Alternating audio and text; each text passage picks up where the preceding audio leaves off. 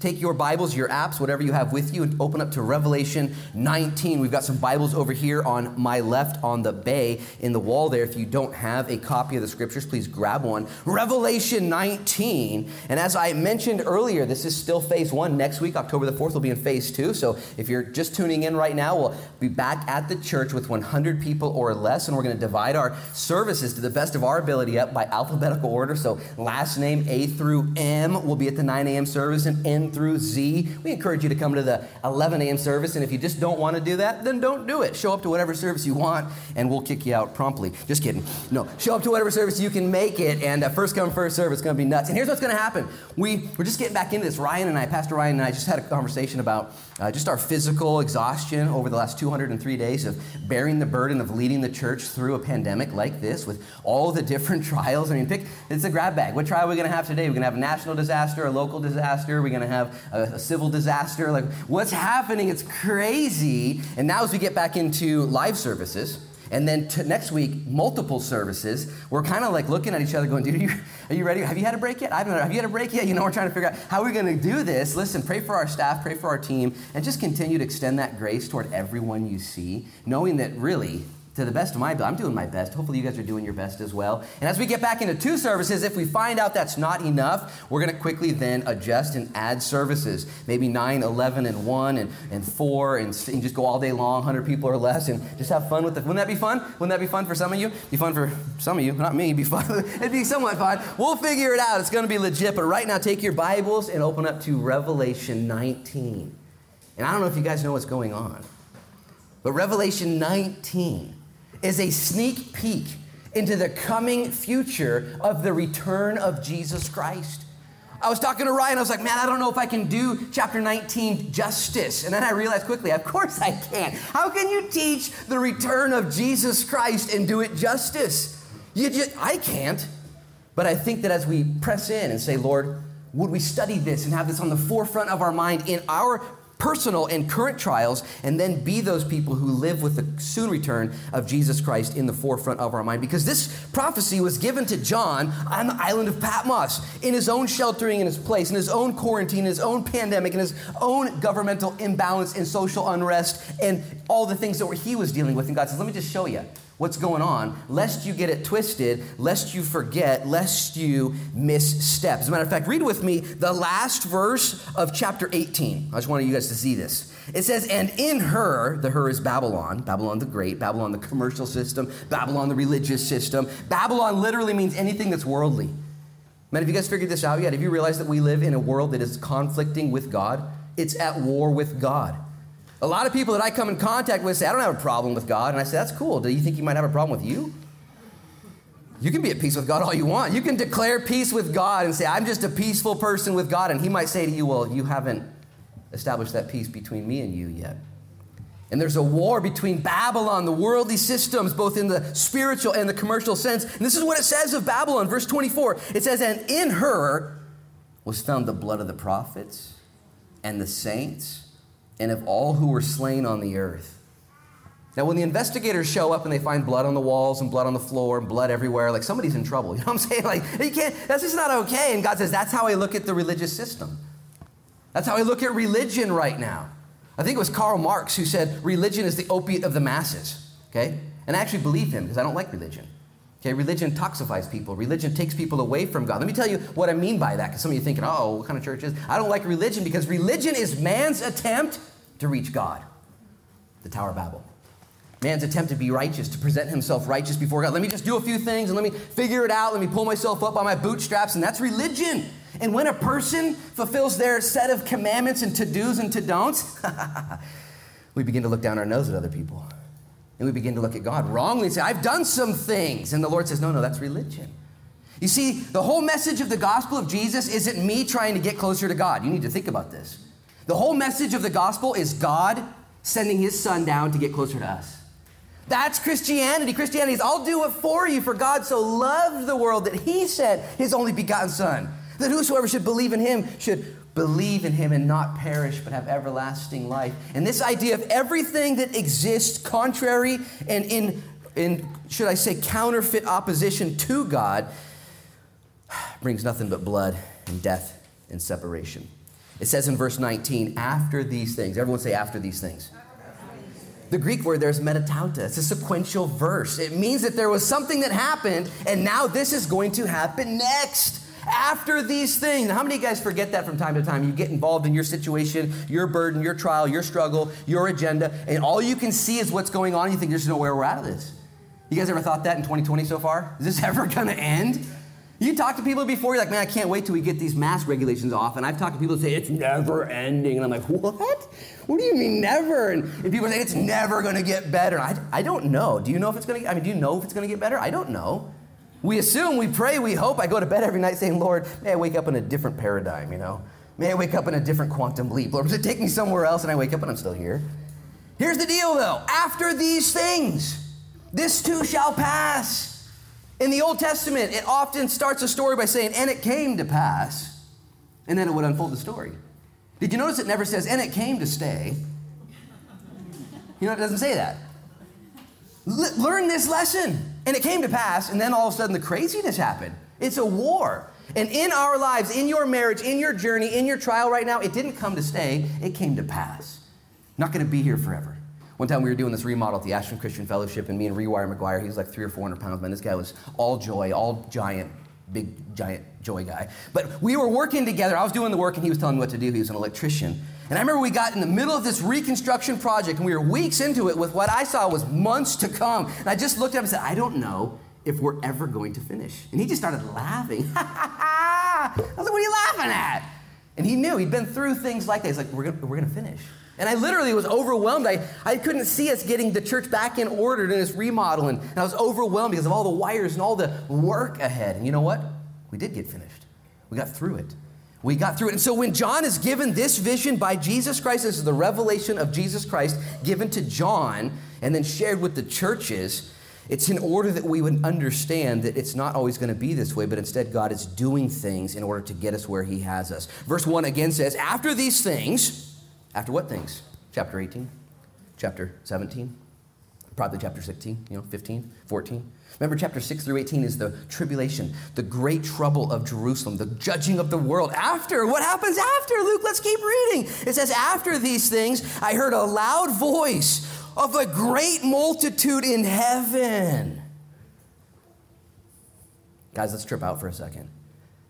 John is seeing the blood of the saints, the blood of the prophets, the blood of the martyrs. And after these things, he hears a voice in heaven. A great multitude. How many people do you guys think are going to be in heaven? How many people? I didn't ask if you're going to be there. Put your hands down. Maybe, how many of you guys are going to be in heaven? Like, half of you guys raised your hands. Let's do an altar call. We're all going to be there, okay? We're freaks. We're Jesus freaks. Sheesh. Let me talk slower and louder, clearer. How many people do you think are going to be in heaven? Okay? It is a great, innumerable multitude. I want you to believe this. I encounter people from time to time that they evidently think that God is stingier and more broke than he really is. Like he doesn't have enough hall pass, doesn't have enough, grace. Like, I don't know, heaven's going to be kind of small and just a few people, the frozen chosen, us four no more, bar the door, the holy huddle, Bible bubble, And that's like, what? Where do you read that at? Where does that come from? Jesus wills that none should perish, but that all should come to the knowledge of him and repent. Now, heaven is reserved for those who accept Jesus into their heart, have their sins forgiven, and they accept him. Not of works, lest anyone should boast. It's reserved for those who are saved, but the amount of people that are going to be saved, have been saved, are being saved, and in this tribulation period will be saved, okay, I guarantee you is more than you imagine. It's not less. Wouldn't that be rad just to believe that? There's going to be more people than you would allow in. Because you're probably nice, like, on Fridays or something, Like on payday, you're nice, or whatever. You're nice sometimes. And then you accidentally superimpose your niceties over God and say, yeah, if I was God, I'd let a few people in, for sure, for sure. We are evil. We are evil in our thoughts. Evil and shallow and small and selfish and sinful compared to our generous God. Believe this. This will change the way you look at the world. It'll change the way you look at your own life. It'll change the way you receive grace. Heaven is going to have more people. There's going to be 3 big surprises, by the way, when you get to heaven. Okay, the number 1 surprise is going to be the people that are there that you didn't expect to be there. Like, what? I don't know how you got in. Let me go ahead and check with security. You know what I'm saying? And you're going to freak out. There's going to be movie stars and politicians and bad guys in your mind. Like, how did you get in? How did you get in? You're going to go get Peter and be like, this guy's got to go, You're going to be surprised by who's there that you didn't expect there. Then also trip out. You're going to be surprised at who's not there. And you're going to be like, oh no, what? Are you for real? I thought they were a deacon at their church. I thought they were an elder. I thought they were a pastor. And yet they didn't believe in the things of God by salvation. It was works-based. It was religion. It was the religious system talked about in chapter 17. And you're going to be surprised by who's not there. And then the third major surprise, this is the best one. You're going to be surprised that you're there. I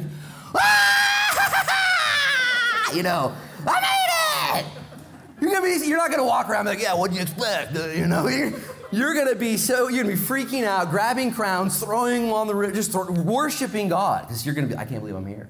Look at this verse. After these things, I heard a loud voice of a great multitude in heaven.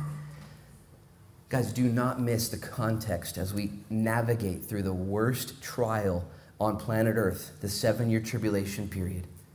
That I believe is 7 years from today at the nearest. What's going to initiate the 7-year tribulation is going to be a one-world government coming together in the very near future. It's going to be the revealing of the Antichrist, who will have a different name, not the Antichrist, which will then initiate the rapture of the church, the rescuing of God's bride before the wrath of God is poured out on planet Earth. And as that happens, those things that are all the way right now, the pieces are on the board right now being put together for these events to happen in our planet. The Bible says that after the rapture, there'll be a 7-year tribulation. After those things, heaven will begin to worship.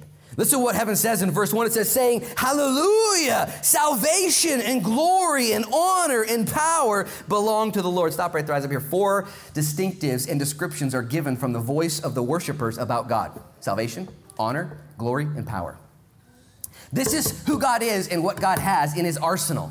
This isn't what we give to him. We don't give it to him. I give you power, honor, and glory and salvation. This is a declaration. Listen, everyone, look up here real quick with your eyes open. When you see God, you realize salvation belongs to our Lord. Power belongs to our Lord. Glory belongs to our Lord. And honor belongs to our Lord. This is the basics of Christianity. This is the basics of humanity. This is the basics of heaven. When all of heaven realizes, oh yeah, he's too legit to quit. He is all that and more. He is everything that the world is striving to have right now. Everything that I want, even in myself, and it's all him. And how is this revealed in such power? We're so privileged to have this morning to study it. Who is your God? He is salvation. He is glory. He is honor. And he is power. And by faith, I believe that. And when you have a heavenly perspective, Christian, okay, you can have an earthly attitude that is of good. That's the basic of today's sermon, today's time in Revelation 19, 1 through 10, is when you have a heavenly perspective, when you see things right, okay, you're going to have an earthly attitude that actually produces good. Because you can walk around with your shoulders high and your head lifted up and saying, you know what? Salvation and glory and honor and power belong to my Lord. And if you know those things, why in the world would you look differently? Why would you act differently? How does he accomplish this? Chapter 19, verse 1 comes on the heels of verses 18 or chapter 17, and it's after a shake up and a wake up in order to make up, in order to take up. You guys know all this stuff. Salvation, have you guys ever heard that salvation belongs to the Lord? You guys ever heard that verse before? It's in the Old Testament. I'm going to read it to you. It's from our good buddy Jonah. Remember Jonah? Jonah, who was called by God to go witness to the Ninevites, the most godless people on the planet at that time. You think there's some bad guys right now? The Ninevites would make those bad guys afraid to be alive. The Ninevites were the worst. Check them out historically. There's no worse group of people ever than the Ninevites. And God says to Jonah, would you go give a message to them? I want them in heaven too. And what's Jonah say? Jonah's like, I'm good. I'm good. Remember? And God signs him up for swimming lessons. Takes him to the whale museum. And in the whale museum, he's in the belly of the whale. This is what Jonah says. He concludes. His prayer is great. Chapter 2. Read it later today. Jonah in the belly repents in his own tribulation. In his own tribulation, and he concludes, you know what? I'm changing my tune. And here's what he says. He says, when my soul fainted within me, I remembered the Lord. And my prayer went up into your holy temple. And those who regard worthless idols, man, they forsake their own mercy. Verse 9, last verse of that chapter, it says, but I will sacrifice to you with the voice of thanksgiving. I will pay what I have vowed. Listen, salvation is of the Lord. Jojo quotes that. He didn't want to go to the Ninevites. He didn't like them, didn't want them saved. And he realized through his own trial, his own belly experience, no, this is what God's doing. Please listen. This is important. What in the world is God doing right now? What do you think he's doing? You think it's out of control? You think things are horrible and things are upset and things need to get put back exactly the way they were? Like in my flesh, I'm like, yeah, let's try that. I'm fine with that. And the Lord says, boring. I'm trying to save people. Salvation, this is what I do. And if it takes a belly, if it takes drowning, if it takes, actually verse 10, this is great. It says, so the Lord spoke to the fish and it vomited Jonah onto dry land. Don't you love it when the Bible says vomit? Such a cool VBS story. Kids love barf. Just think about it. You got whale barf, you know? Like, it's in the Bible. It's so fun. There's only one other verse that I could find that talks about barf. It's in the book of Revelation. And it's where Jesus said, I wish you were hot because I could use you. I wish you were cold because I could convict you. But instead, you're just lukewarm. And it makes me want to barf. I want to barf. I'm going to vomit you out of my mouth. And here where this vomit happened in the whale, the whole purpose was so that way these elders then and Jonah then and maybe us today could say, so stoked that the Lord is saving people. This is who he is. I don't want to be in the belly of a whale. Can I get an amen? I don't want to do that. I don't want to be barfed out. I don't want any whale barf anywhere near me. Did you guys see that whale on Glen Eden Beach? It washed up on Glen Eden Beach in August and then was buried in the sand. You guys see this? And it was fine. And then all of a sudden, just recently, it got unburied and now it's out again. And apparently it's really, really bad. So this whale anyways, off topic. But what is God doing in our world? I'm going to read to you again. Verse 1 of chapter 19. A heavenly perspective will give to you an earthly attitude that actually produces good. Hallelujah is what they say. This is the voice we hear. Salvation and glory and honor and power belong to the Lord. Stop right there. Eyes up here. How many of you guys are holding your cards close to your chest right now? And you're saying, I can't wait to get to heaven so I can say that. You will say it in heaven. Amen. In Jesus' name, you're going to be part of this crowd. You're going to be there surprised as all get out. You're going to be there. And you're going to claim and proclaim salvation and honor and power and glory belong to God. How many of you guys are waiting to get there, though? In your attitude, you're like Jonah, just mad, frustrated. This vision. As a matter of fact, I don't name sermons very often, but if you're writing it down, please do. It's a heavenly perspective leads to a mature attitude, leads to being earthly good. If you're heavenly minded, you can actually become earthly good. This is why you're watching online. This is why you're here gathered. This is why the church exists. This is crazy. 2020 is out of control. And the Lord's using it as a backdrop. I was talking with Pastor Robert Dine from Calvary Corvallis, some other pastors, months and months ago. Before the wildfires, it's before riots, before protests, before the murder hornets even. It's before all that. It was just COVID, just the chaos. And he said, in light of all this chaos, let that be what causes us as pastors, this backdrop of darkness. Let that be what allows our light to shine even brighter. That's not just for pastors, by the way. Man, I reject that. That's for brothers and sisters. It's for the body of Christ. That we would have that idea. Don't wait to get to heaven to cry out, oh yeah, the Lord must have been saving people with power, honor, and glory. That's what he does. Hallelujah. Guys, check this out. That word hallelujah, it was in I don't know if Ryan read ahead. We sang some songs that had that same word. We're going to see in a few verses, hallelujah comes up again. It's the only time in the New Testament that word is used.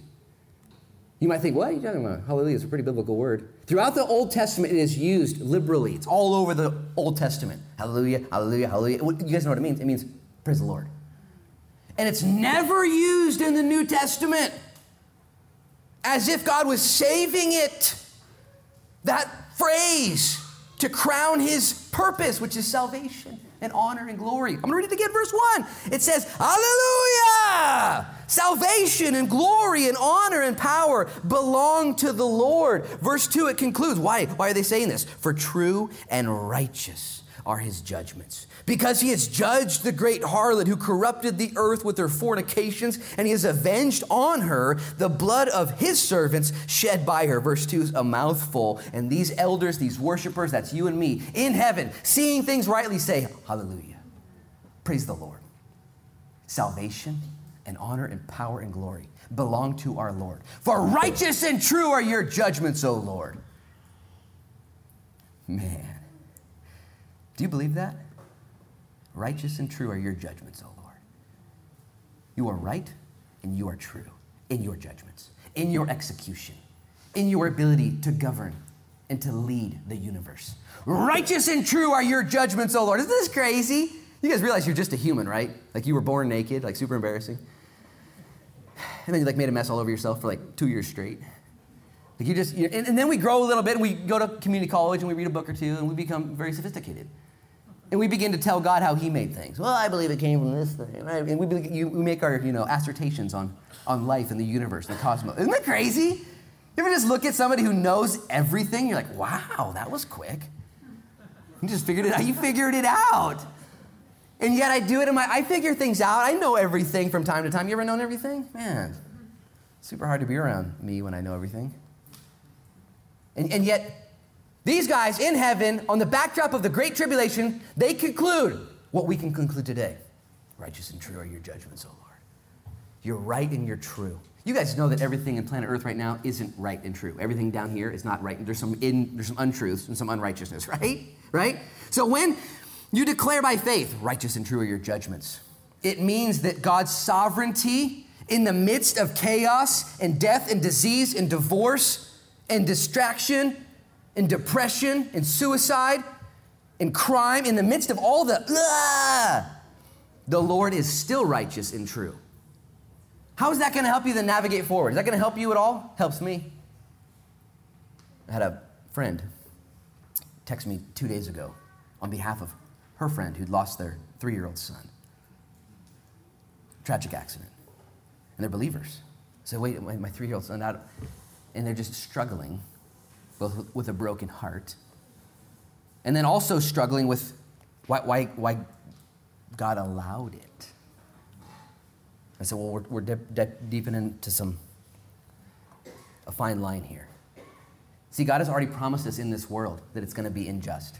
It's going to be imbalanced. In Genesis 3, God said, in the day you eat of the fruit of the tree of the knowledge of good and evil, you shall surely die. Chapter 4 comes quickly thereafter, and they die. Cain kills Abel. The next chapter is a murderous, grotesque story.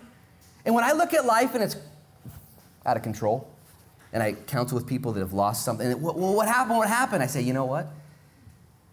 And I say it as gently as I can. I say it to myself. When I'm disappointed, when things don't go my way, I try and ask myself as quickly as possible, what would you expect? I mean, what did you expect? And why did you expect that? You're on planet Earth. You made it this far. I can't believe we made it this far. And there's a war going on of, listen, truth and lies, righteousness and unrighteousness. And you know what the Lord is? He's true and righteous in all his ways, all the time. Even as Satan takes out families, takes out health, continues to ravage this planet with his lies and his death and sin. There's a war going on. And yet these elders choose, look at verse 2, for true and righteous are his judgments, because he's judged the great harlot. These guys see the future, that God is going to take that which is wrong and make it right. He's going to exact the right cost for those who have sinned against him. Look what it says. It says, who have corrupted the earth, that is the harlot, with her fornication. And he has avenged on her the blood of his servants shed by her. Stop right here. Eyes up there. No. It's been a while. Look at me. These worshipers, which are you, by the way. This is you. Whoa, it's you. Your conclusion in the future, after the rapture, after the judgment of the world, before the return of the King, is going to be worship. Lord, you did it. Lord, you did it. You avenged the prophets. You avenged the saints. You avenged those who were ripped off. You avenged them, Lord. Yeah! Do you know that? Because if you know that today, then listen, I'm going to just say it as sensitively as I can. Then you cannot Actually, let me say it differently. You don't have to avenge yourself. Let me read Romans chapter 12. Romans chapter 12. Romans chapter 12, by the way, I think the heading in my Bible, what's it say? Living sacrifices to God. Oh, then it says in verse 9, it says, behave like a Christian. That's pretty cool. Maybe you should read that. Anyways. Try it. Read verses 9 through the end. Try swallowing chapter 13 too if you can. This is what he says though. Verse 19 in Romans 12. Beloved, do not avenge yourself, but rather give place to wrath, for it is written, vengeance is mine, I will repay, says the Lord. We talked about this last week. God is explicitly asking you and I not to take vengeance upon ourselves, okay? Because it's his. Can you imagine robbing the Lord? Like, let me help you with that. Let me make sure I get it right. He's like, no, for a couple reasons. Number one, God has the authority, you do not, okay? And number two, God has the wisdom, you do not. You don't know anything. Do you know? What do you know? I guarantee you in a month or two from now, you're going to know something different than you know now, and what you know now will be wrong. I promise you. I promise you. You'll be like, that was weird. That was weird. I got that shirt printed up that said, I'm right, and I can't wear it anymore. You know? Have you been alive long enough to have this? Am I the only one learning this lesson every single stinking day? The more I know, the more I realize I don't know. And so the Lord says, yeah, don't get paybacks, bro. I'll do it. Vengeance is mine. The verse before that, by the way, let me just make sure you're hearing this. Verse 18 says, if it is possible, as much as depends on you, live peaceably with all men. What? And then he goes on to say, don't take vengeance. And then we see the future. These guys are you guys, are able to say, righteous and true are your judgments, O Lord, for you have avenged her. Who? The saints, the church, the world. You made it right. Now, if you know that the Lord's going to make everything right, if you can actually believe that, it is going to cause so much joy in your life. It's going to cause so much worship, so much ecstasy for the rest of your life. I want to grow in this as a believer. I don't want to be stunted, and let me use a different word, immature. How's your spirituality? Is it mature or immature? I'm only 21 years old. Spiritually. Been seeking the Lord for 21 years. It's like, Lord, take my life. Take my life. Don't just save my soul. That was easy when I was 8 years old. Yeah. And then I said, oh, wait, you want to drive the car too? Crazy, Okay, take my life. And now my spiritual maturity is 21, 22 years old. It's pretty young. Most 22-year-olds are brain dead still, especially men. How's your spiritual maturity? We're going to see it here in just a minute. It says, you have avenged her. The blood of her saints has been avenged. Look at verse 3. Again they said, hallelujah. Her smoke rises up forever and ever. Verse 3, for those of you theology buffs in here taking notes, you students of the word, they declare then, and again, they is you, or this is us.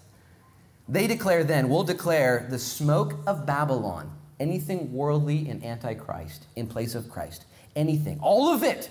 The smoke will rise up. How long does it say in verse 3 again? What's it say there? Forever and ever. Not forever and ever. That sounds a long time, doesn't it? Here's why. It's because it's a very long time. It's forever. There is a weird theology, heresy I should call it, going around that talks about that hell doesn't exist. And the reason why people don't want hell to exist is because they don't like hell. It's like, I don't like that idea. It's like, well, yeah, you don't even like, whatever. You don't get a vote. And God declares explicitly throughout the scriptures, hell's forever. That's why it's important, and I thank God for the life he's given me and you and the people watching online. He is patient and slow to wrath. And yet he's thorough in his execution of righteousness and judgment. And God says, I'll give you days and years and decades and centuries to repent because hell is forever. That's why today's the day of salvation. Today's the day of repentance. And you should never preach about the eternity of hell, the separation of souls from God forever and ever, without a lump developing in your throat, without a sickness developing in your stomach.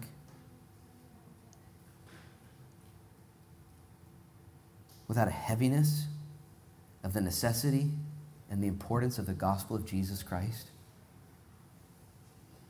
don't ever with pride in your eternal ticket, I'm going to heaven, forget to weep for those who are not yet going with you. Jesus Christ, scorned and rejected. His first sermon he ever preached at his home church, they tried to kill him in Nazareth. Rejected his entire ministry. Attacked, misunderstood. And yet with a face set towards Jerusalem like a flint, like a stone, immovable, said, I'm here for the lost. I came for the sick, not the well. Christian, have we lost in our richness? Have we lost a sensitivity to the depth of eternity and separation? An eternal rising of smoke. And let that settle in. It's going to happen. It is not yet, though. Today is the day of salvation. Today is the day of reflection. Salvation belongs to the Lord. You guys know Jonah's story. As soon as he was barfed up on the beach, Jojo would reluctantly shake the chunks off, make his way to Nineveh, and he would preach a garbage message. I think it's like 6 words. It's a garbage message. He shows up to Nineveh. It's like 8 words at best, maybe 6. He's like, dude, 40 days, you're all going to burn. My bad. Read it. It's bad. And God loves the Ninevites so much, he's like, that was really bad, Jonah, but I'm going to use it anyways. And he anointed it. The king got saved. The king says, let's all get saved, and all of Nineveh gets saved. It actually goes down in history as one of the biggest revivals recorded in the history of mankind. The whole nation of Nineveh saved. For a couple centuries, they would live as under the Lord. Crazy. Why? Because Jonah's great love? No. Because that's what God's doing. Today's that day. Guys, I read this morning. I'm just going to read it now. It's not part of the sermon, but it is now, I guess. When God judged Sodom, he tells us why he does it in Ezekiel. And I read it this morning. It just kind of bothered me. So I'm going to read it to you so it can bother you. Ezekiel 16:49, it says, look, this was the iniquity of your sister Sodom. She and her daughter had pride, fullness of food, and abundance of idleness. Okay, sounds like America. And here's the part that bothered me. And neither did she strengthen the hand of the poor and needy. And I read that, I was like, oh, how offensive. And I began to immediately be pricked in my spirit and convicted at my love for the poor and needy, spiritually poor, physically, but just, do I love people that are different than me?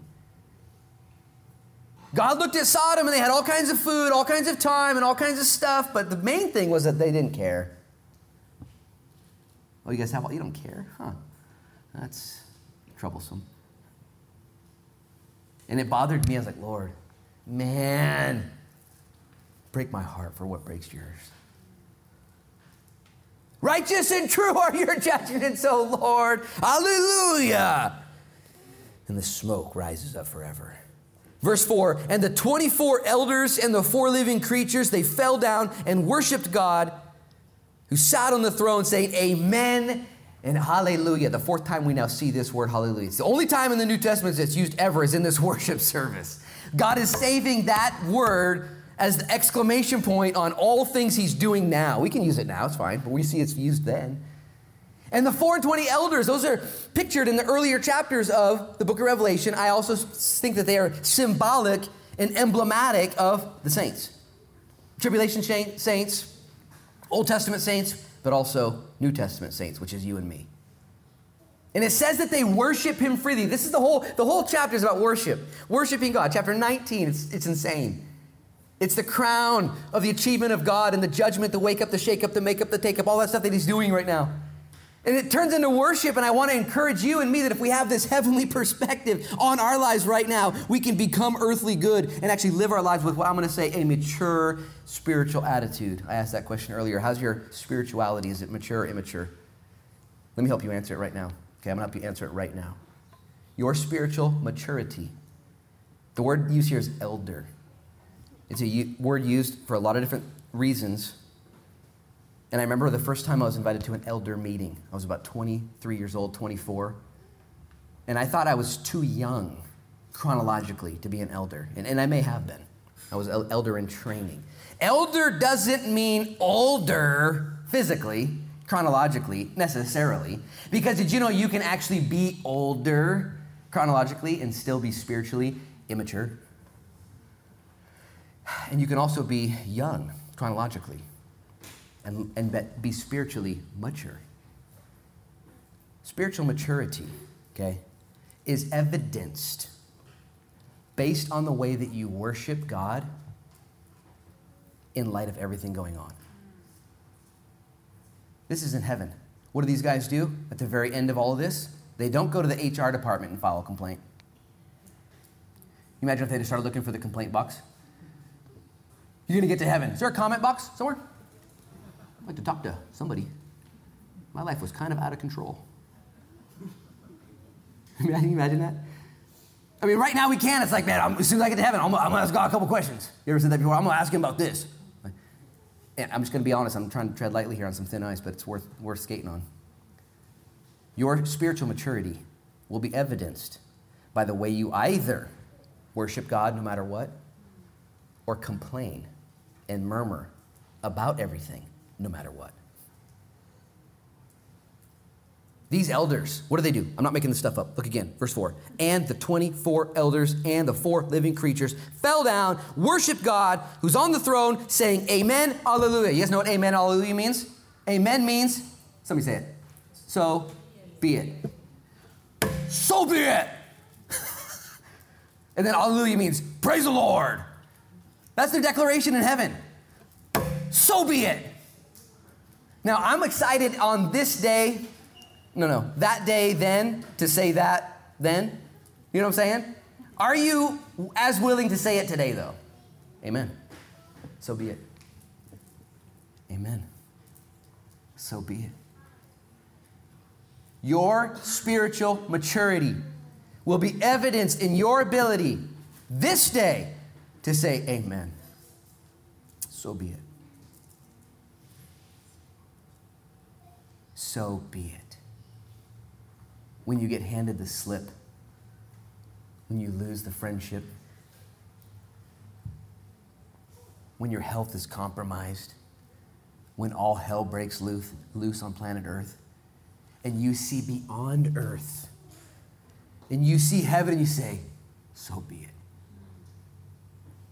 Praise the Lord.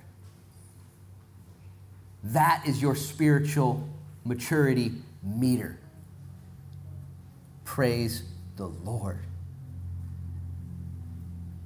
Praise him. PTL. Praise the Lord. Let's bring it back. Praise the Lord. PTL. Praise the Lord. No matter what. Your situation is not good. It's not easy. It might get worse. You ever feel that pain, physical pain in your body? Like, what's that? What is that?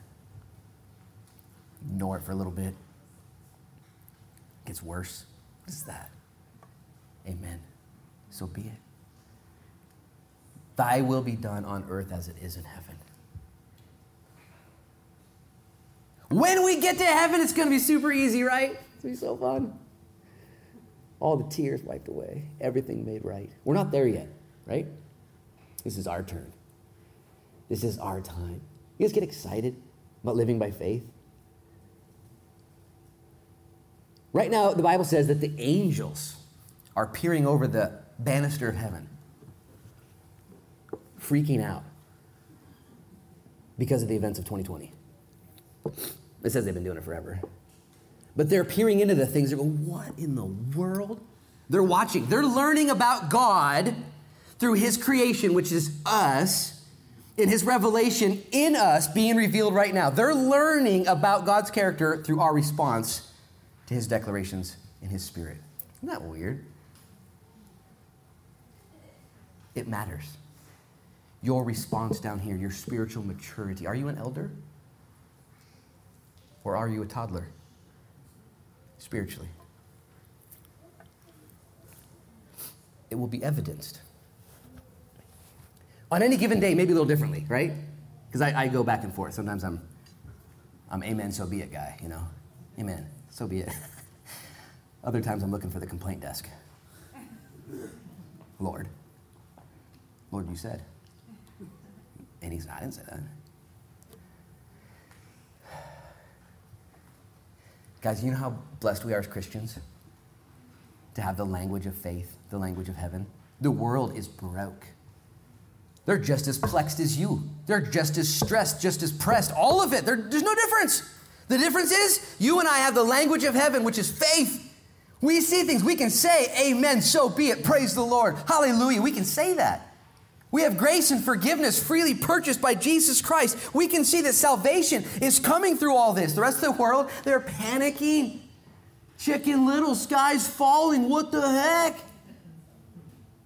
And as Christians, we can be going in the kitchen making popcorn, waiting for the show, you know. Woo! It's getting crazy. Are you guys seeing what's happening in the Middle East and with the peace talks in Jerusalem and all the treaties? Man, the ball for eschatological end times events has moved down the field and it's on the 3-yard line. Man, we are getting close. This is exciting. And even if we live to the end of our days, if we live it out, every day is an opportunity to live by the language of faith, like these elders. Amen. So be it. So be it. Verse 5. Then a voice came from the throne saying, "Praise our God, all you his servants and those who fear him, both small and great." Stop right there. Verse 5. This isn't a voice from the throne saying, "Praise our God." This is a voice from the throne. A command. Praise our God.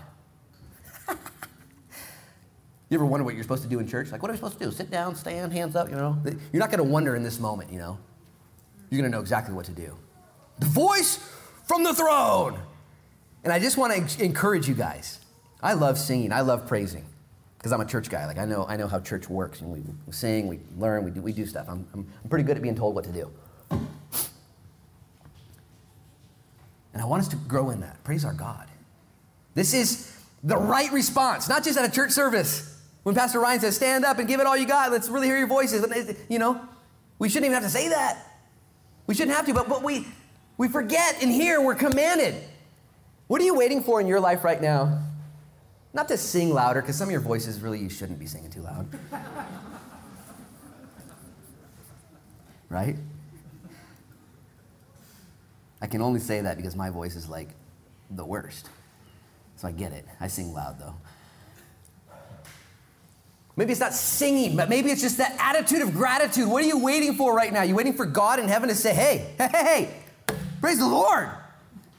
Hallelujah, praise the Lord. Amen, so be it. A revival in the world out there is going to begin in a revival in here. Revival isn't lost people getting saved. You guys know that? It's not a bunch of people getting saved. That's not revival. Revival is the church, okay, freaking out at the throne of God in the hope of heaven, waiting for his soon return and living our lives for his glory and the good of others. And when we really, really do that, revival comes out of that. People get saved. People see your life and the Shekinah glory that flows out of you. It gets all over people. They say, what's up, dude? Why are you so weird? What's wrong with you? You drink coffee or something? It's the Lord.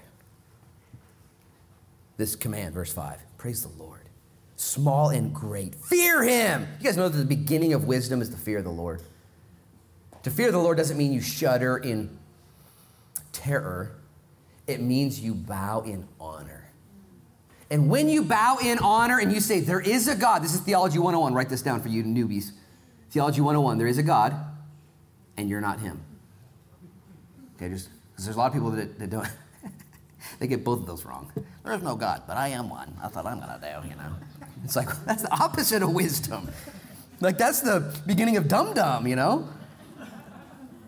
The fear of the Lord is the beginning of wisdom. When you realize, wow, there is a God, and I'm not him. Okay, now we're going to be driving safe. Now your life, your decisions, your worship, your reactions are going to all be founded on that conclusion. Fear him, verse 5, both small and great. Verse 6, and I heard as it were the voice of a great multitude as the sound of many waters, saying hallelujah. For the Lord God omnipotent reigns. Guys, what was this like? He describes it as the voice of a great multitude of the sound of many waters. You ever been to like Silver Falls State Park and stood behind the waterfall? You're like, and it's like, you know, or you've been to Niagara Falls there, you know, or water is loud. Even if you go to the beach on a real rough day, the waves, you're like, what'd you say? You know, and he says that's what it was like. So many people singing a very simple chorus, Alleluia, for the Lord God omnipotent reigns. You guys know Handel wrote this, Handel's Messiah, 1741. And he wrote this, hallelujah, hallelujah, hallelujah. Remember that? I made Noah, my son over here, I made him listen to it on the way to church this morning, 1741, orchestra music.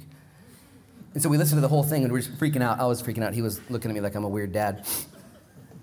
And so I went on iTunes and I typed in Handel's Messiah remix, and I found a dubstep version of Handel's Messiah, kind of a workout version. And yet this crowning of the King of Kings and the Lord of Lords who will reign forever. And that's the chorus that we'll sing then was given to John 2,000 years ago, and is now is our privilege today and this week to take this into our work week, into our marriage, into everything we do. Praise the Lord. Amen. Hallelujah. Our Lord God, omnipotent reigns. Verse 7, let us be glad and rejoice and give him glory, for the marriage of the Lamb has come. Guys, we're going to have to pick this up next week. And I want you right now, though, to grasp this concept. This worship service in heaven will happen. We've got nothing. It's going to happen. And I really believe you guys are going to be there. I believe all you guys are going to be there, okay? By grace. By the finished work of Jesus Christ. He sent his only son to the world to save. And those who believe him by faith are saved. And you're being saved in three ways. You know that, right? You're saved from your past. Praise God. You're being saved right now. Some of you need to hear that. Salvation is three parts. You're saved, but you're being saved. Anybody right now need a lifeline? Need a tow rope? You need help? Anybody in here? Don't raise your hand. Anybody need help right now, though? The Bible declares you're being saved. And the Bible declares that on that day when judgment happens, you will be saved. The finished work of Jesus Christ is active for you. And this will happen then, but we carry it into our lives this week and today and this month and into October and into whatever 2020 brings. Amen. So be it. Praise the Lord. The language of heaven, it's very simple. The language of politics, not so simple.